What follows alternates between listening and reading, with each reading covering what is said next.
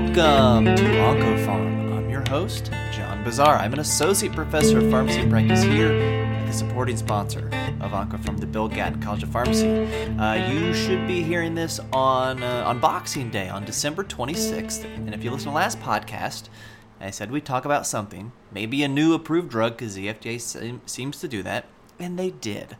So today we're going to talk about enfortumab vedotin, or maybe it's enfortumab vedotin, if you like the Fortu. So I'm going to say enfortumab vedotin. And this was FDA approved on December 18th for urothelial. We think of this commonly as bladder. So urothelial cancer, basically in the third line setting. So the approval is for adult patients with urothelial cancer, either locally advanced or metastatic, who have received prior treatment in the neoadjuvant, adjuvant, or in the metastatic setting, and they had to have received at least one line of treatment with a platinum-containing regimen, and then also a PD-1 or PD-L1 inhibitor. So you can think of this as a third-line treatment.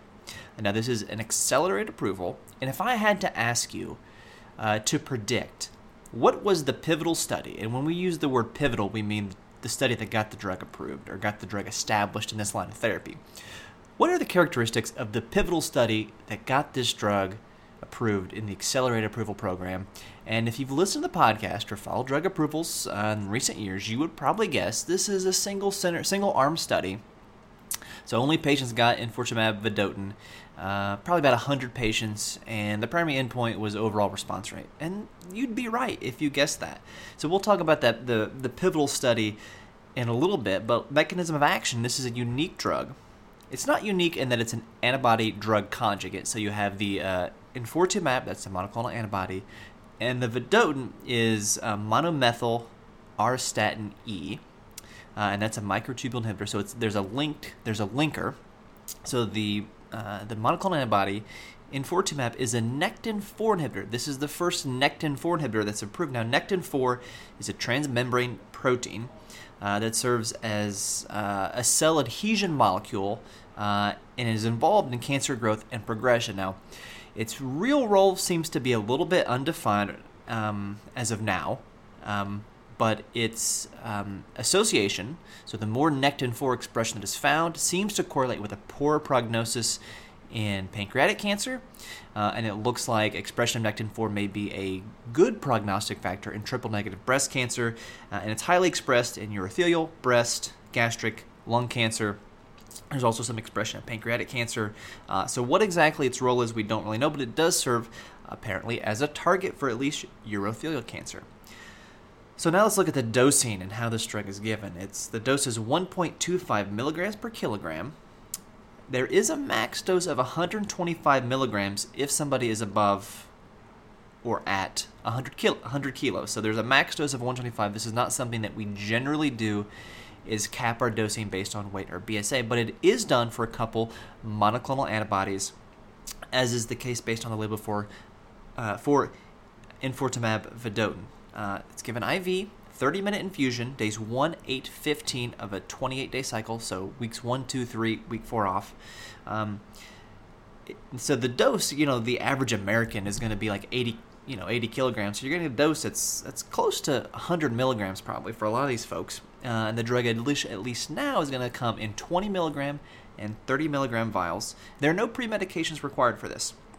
So it will be a fairly easy drug to infuse, to administer. Looks like the administration process is not going to be as straightforward, because you're going to have to use a couple vials to make this drug, it looks like, at least in the average American adult. Let's talk about the efficacy. Quotes, air quotes around efficacy. So the pivotal study, and what I do think is nice, is this pivotal study is fully published in the Journal of Clinical Oncology earlier this year. It's published online in May of 2019 by Rosenberg's colleagues in JCO. It's like a 20-page publication. It's got all the supplementary appendices in there, so it's nice to have that for a drug that's approved. 125 patients, all with metastatic urothelial cancer. The median number of prior treatments was 3, and half of them had 3 or more prior treatments. So it looks to be that these patients are a little heavier pre-treated than maybe the approval. Now, it's possible that some of these patients had platinum therapy in the adjuvant or neoadjuvant setting, and they had disease recurrence years later and were treated again as platinum-sensitive disease with another platinum regimen. That could have been counted as 2 regimens. But the approval, as I said earlier, is for you've had to have treatment with 1 platinum line of therapy and 1 immunotherapy. The overall response rate, which was the primary endpoint, was 44%, so 55 out of 125 patients. Not too bad. They compare that to a historical control of 10%, which, it's hard to make those comparisons, especially in the immunotherapy era, knowing that sometimes, responses can be later with immunotherapy, or you can even have benefit from immunotherapy without having an actual response. But still, there's definite signs of disease activity here. Of course, we don't know if that correlates to survival benefit with overall response endpoint. The complete response is only 12%, so 15 of those 125 patients had a complete response, which, 12% is nothing to sneeze at to have complete disappearance of disease. Now, moving into, so that's the good, I should say. Let's move into the bad. So hyperglycemia is the first warning we see in the PI. Now, it's not that prevalent. Only 11% of patients had hyperglycemia, but it was a grade 3 or 4 hyperglycemia occurred in 8%. So if you had hyperglycemia, it tended to be a severe reaction, including at least 1 case of death and DKA. And this seems to occur regardless of whether or not the patient had diabetes at baseline or not. The package insert does state that the risk of hyperglycemia increased with body mass index or weight, as well as with baseline AUC. And it's important to note that patients with an A1C of 8 were excluded from clinical trials. So the rate of hyperglycemia in patients with diabetes or severe diabetes is probably unknown, because those patients would have had an A1C of 8 and would not have been able to get enfortumab vedotin. And then there are hold criteria for blood glucose above 250. So this is a drug that patients are probably going to have to get a finger stick glucose if they're not getting labs that day in clinic to make sure their glucose is not above 250. So why does this drug cause hyperglycemia? For example, with alpelisib, because of the way the isoform of PI3 kinase inhibits makes sense that drug would cause hyperglycemia. We saw that with other types of PI3 kinase inhibitors. But Nectin-4, we're not really sure. As I mentioned before, Nectin-4 expression in pancreatic cancer cells seems to correlate with a poor prognosis with pancreatic cancer. So I suppose it's possible Nectin-4 is expressed in normal pancreatic cells, maybe beta islet cells, and maybe that leads to a decreased insulin when Nectin-4 is blocked. We don't know, or when those cells are killed. Again, we don't know. Now, the one patient that's described in the JCO publication that had grade 4, so DKA, was treated apparently with insulin and oral agents, and then the drug was stopped based on the protocol. So any grade 4, probably at least grade 4 non-hematologic toxicity would have been stopped the drug permanently. So after stopping the drug, the patient was able to have a recovery of a normal blood glucose and able to stop insulin and oral hypoglycemics. So something that we would have to monitor in these patients. The second warning is peripheral neuropathy. Of course, with an MMAE, with a microtubule inhibitor, microtubule poison, the drug's going to cause peripheral neuropathy. So half these patients, 49%, had neuropathy, but only 2% of those events were grade 3. So it was generally mild. 9% of patients had to have a dose reduction due to peripheral neuropathy. 6% had to stop treatment due to peripheral neuropathy. There were ocular toxicities in 46% of patients.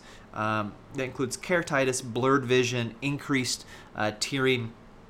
Blurred vision happened in 14%, dry eyes in 36%. Median time to onset was about 2 months, and the PI says to consider artificial tears prophylaxis. And if they have issues, they go see an ophthalmologist, and then to consider ophthalmic corticosteroids. Rash or skin reactions happen in 54%, and 26% of those is maculopapular rash. In 30%, it was pruritus. This happens after the first cycle.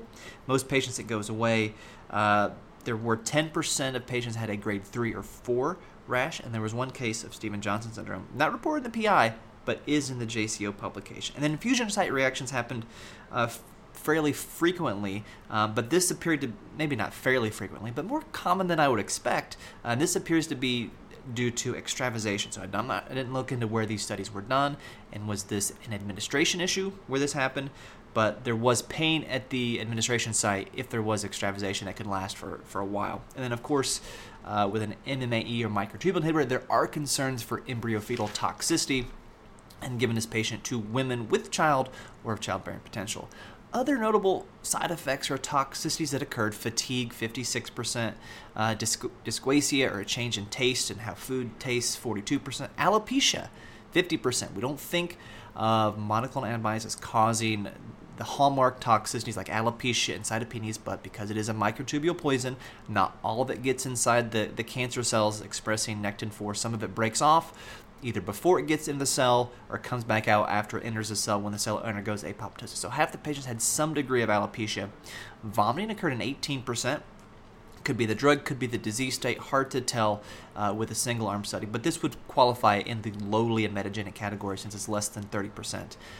Anemia in 34%, 10% of those was grade 3 or 4, but again, metastatic cancer. There was no reporting that I could find in the PI or in the paper about thrombocytopenia.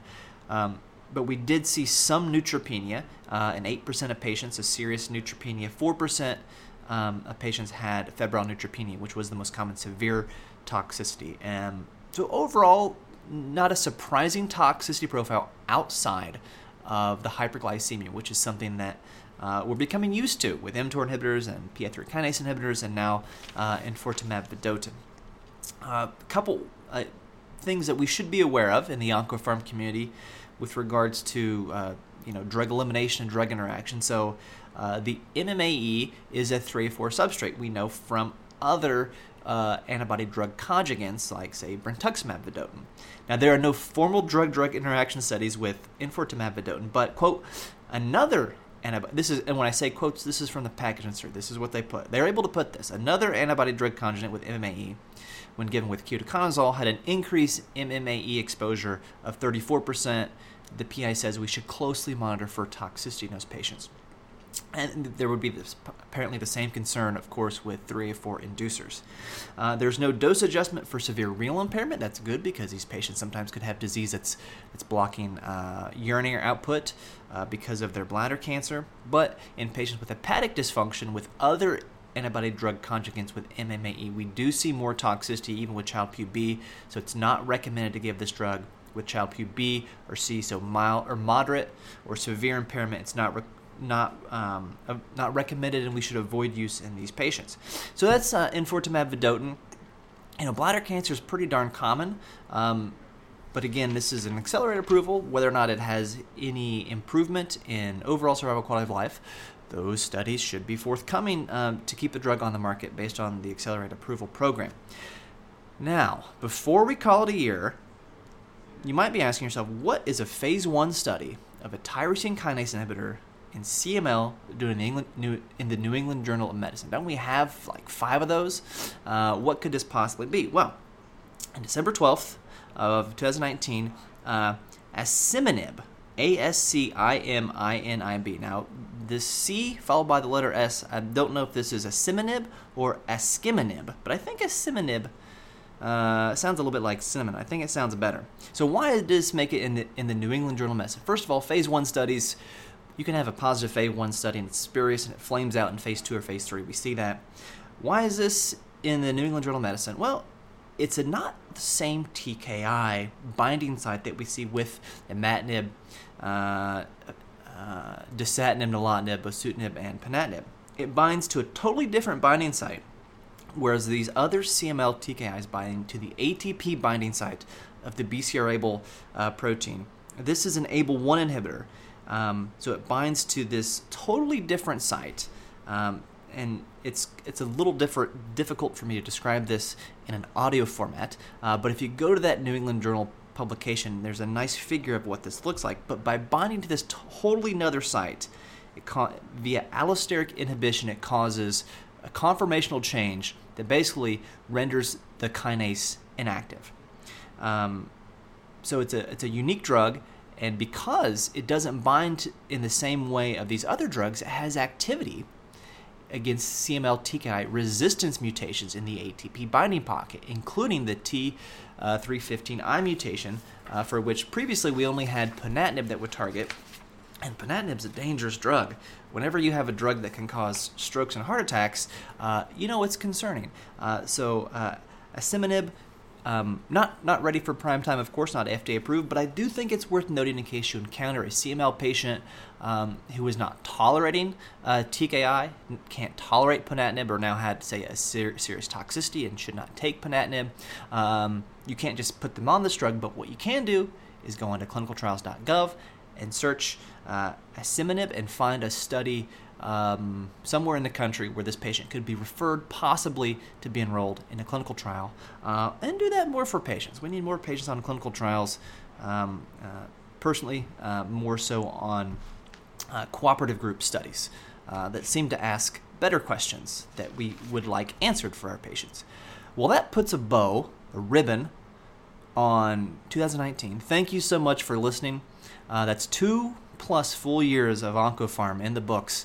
It's been a pleasure getting to know you all. You can follow me on Twitter at PharmDeetnib. Follow the podcast at OncoPharmPod, both on Twitter and Instagram. Feel free to reach out, slide in my DMs. Let me know what you want to hear more of on the podcast. If you have ideas for episodes, give us a nice 5-star rating. Give us a review. Tell us what you like to hear more of in the iTunes Store, the Apple Store. You can find us on Stitcher and SoundCloud and Spotify and, all those places. And until I talk to you again, remember, doses matter.